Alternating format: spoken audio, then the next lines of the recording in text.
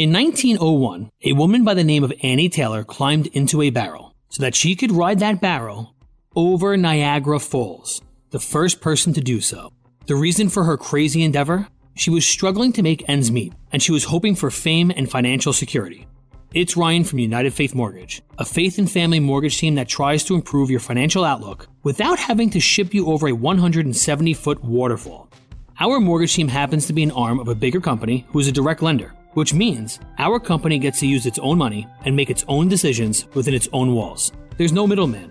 This advantage often allows us to get you a better rate, which can save you monthly and lifelong money through a refinance, or help you with a cash-out refinance, cashing out some of your home's equity to use for life. We are United Faith Mortgage. United Faith Mortgage is a DBA of United Mortgage Corp., 25 Melville Park Road, Melville, New York. Licensed mortgage banker. For all licensing information, go to nmlsconsumeraccess.org. Corporate NMLS number 1330. Equal housing lender. Not licensed in Alaska, Hawaii, Georgia, Massachusetts, North Dakota, South Dakota, and Utah. Todd Nettleton, who's the host of Voice of the Martyrs Radio. He's also the Chief of Media Relations and Message Integration for VOM and the author of When Faith is Forbidden, 40 Days on the Front Lines with Persecuted Christians. Joining us right now is our good friend Todd Nettleton. Morning, Todd. Good morning. Thanks for having me. Well, we always love to have you and to hear the stories that you bring. And recently you returned from Southeast Asia, had a chance to sit down with several Christians who have faced persecution. Tell us a little bit about that journey. Well, one of the Christians that we met, actually a whole congregation, the congregation of the Mayflower Church. And this is a church that was in China. It was a growing congregation there. And as they saw what was happening in China, they saw the persecution coming. They saw the education of their children being completely dominated by the Communist Party. They made the decision as a congregation to leave China and go somewhere else, try to find religious freedom. We call them the Mayflower Church, obviously in reference to the Pilgrims and the Mayflower. They are now in a Southeast Asian country, really trying to get through the United Nations refugee process. And that could take up to 5 years. In the meantime, they have no status where they're at. They cannot work. Their kids cannot go to school. They are simply trying to get through this process and kind of hang on until they can be relocated, they hope, to the United States. There's actually a group of churches in Texas that is ready to welcome them, ready to care for them, but they have to get through this UN refugee process first. Okay, that's just amazing to hear. But part of their journey really started from a lunch that was kind of impactful. Talk about that very pointed conversation. Yeah, this is interesting. I was sitting down with the pastor, Pastor Pan, and I said, so, how did you come to this idea that you should leave China? That's such a remarkable thing. I've never heard of another congregation doing that. And he said it started when he had lunch with Pastor Wang Yi. Now, we have talked before about Pastor Wang Yi. He is currently serving a 9-year prison term in China. Pastor Pan and Wang Yi had lunch together, and he said, Wang Yi looked across the table at him and said, "Are you ready to go to prison?" And Pastor Pan said, I had to admit, no, I'm not. I don't want to go to prison. I'm not ready to go to prison. That's really what started him and ultimately started his congregation thinking, okay, do we want to stay in China where there is not a future where we can worship? There's not a future where we can raise our children according to our biblical concepts. Or do we want to try to go somewhere else? And ultimately, they decided they went first to South Korea. They were rejected for religious refugee status there. Then they went on to another country. They are now working through the United Nations process. But it all started when he sat down for lunch with Pastor Wang Yi, and he said, "Are you ready to go to prison?"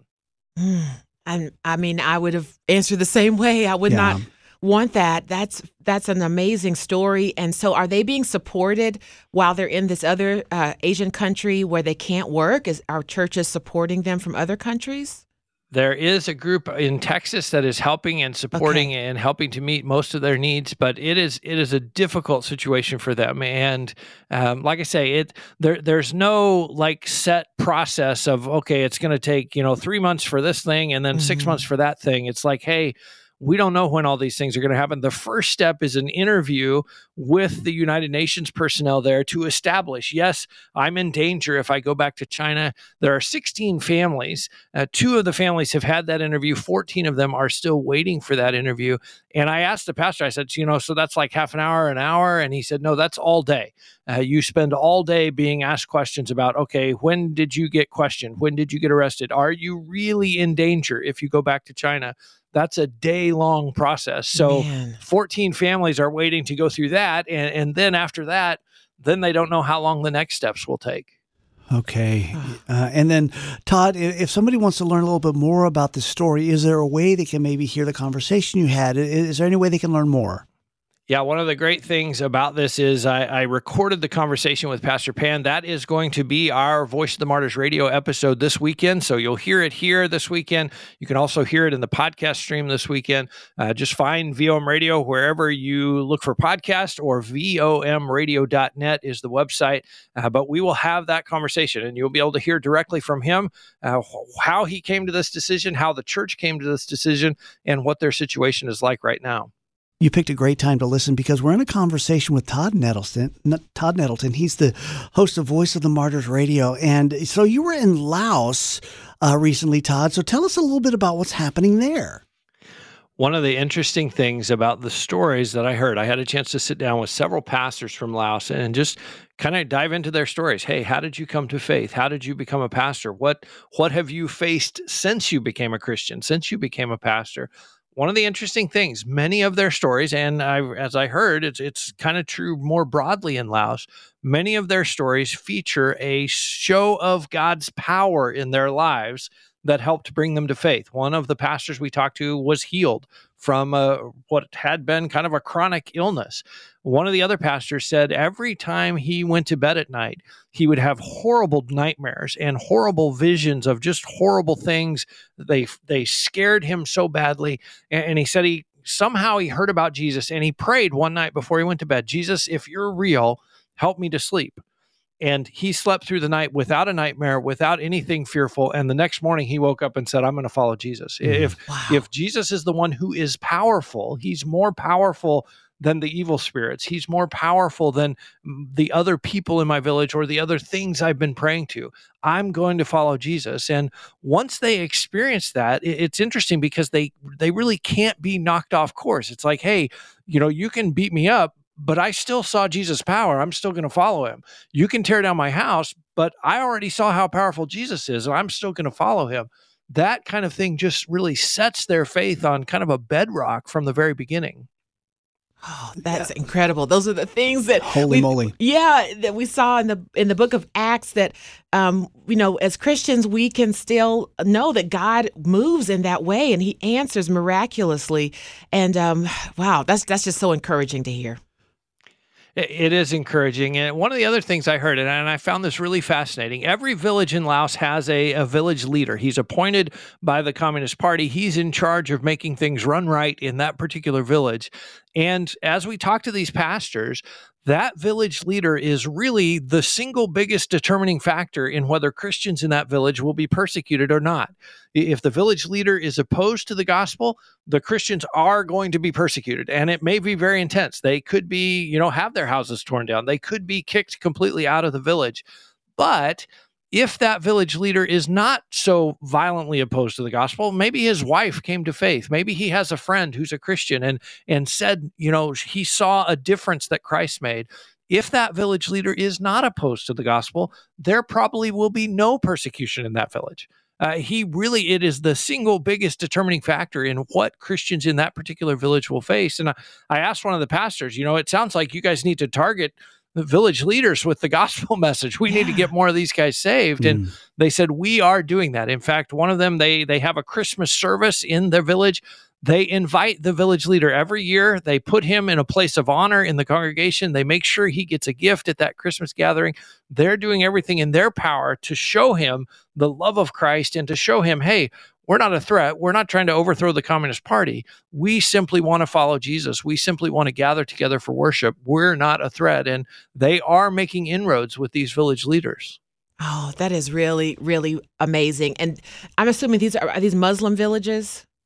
No, not in Laos. Most of them are kind of, if you would ask them, they would say we're Buddhists. Okay. But the reality is they really are animists. They really worship the spirits of the ancestors, the spirits of the rain, the spirits of the rocks, the trees. So it's really kind of an animist thing. But like I say, if you would ask them, they would say, oh, yeah, we're Buddhists. So good to have you with us on Mornings with Tom and Tabby. We're speaking with Todd Nettleton of Voice of the Martyrs. And Todd, I'm just going to ask you this. You know, it seems like around the world persecution is coming, but American Christians don't really think about it, don't even know how to prepare for persecution. Is there anything that's available that might help people get ready? There is. And in fact, it's interesting. Last weekend on Voice of the Martyrs Radio, I had a conversation with our president of Voice of the Martyrs about that very topic. How prepared are American Christians? How should they be getting ready? We have just released the Sabina Group Study. Now, several years ago, we had the feature film based on the life of Sabina Wurmbrand, our founder at Voice of the Martyrs, co-founder. And this group study looks at some scenes from the film, but we also introduced 7 modern-day Sabinas, people who are going through persecution right now or have recently gone through persecution, and some really practical things about, okay, how did they respond? What did they do? How did they hang on to their faith in Christ in spite of the fact that they were taken hostage, in spite of the fact that their father was martyred for his faith? What did they do to get through that and to continue in faithfulness and continue serving the Lord? This is a 6-week video-based study. And right now, if you make a donation to VOM, it's free. We'll send a copy. We want you to use it in your family, in your Sunday school class, in your Bible study group. We want Christians in America to think about these things and to prepare in case persecution really is coming our way as well. I think that's phenomenal. It's something that I have thought about, like, would I be able to stand in the face of persecution? And this is actually helping us get equipped and ready for that. Thank you so much for this resource. Well, we are excited. I'm excited. I'm the host for the video segments, and so I got to sit down with some of these ladies and hear their stories. It is amazing, and I really want to encourage people, take advantage of this resource. Your faith is going to be blessed as you go through these weeks.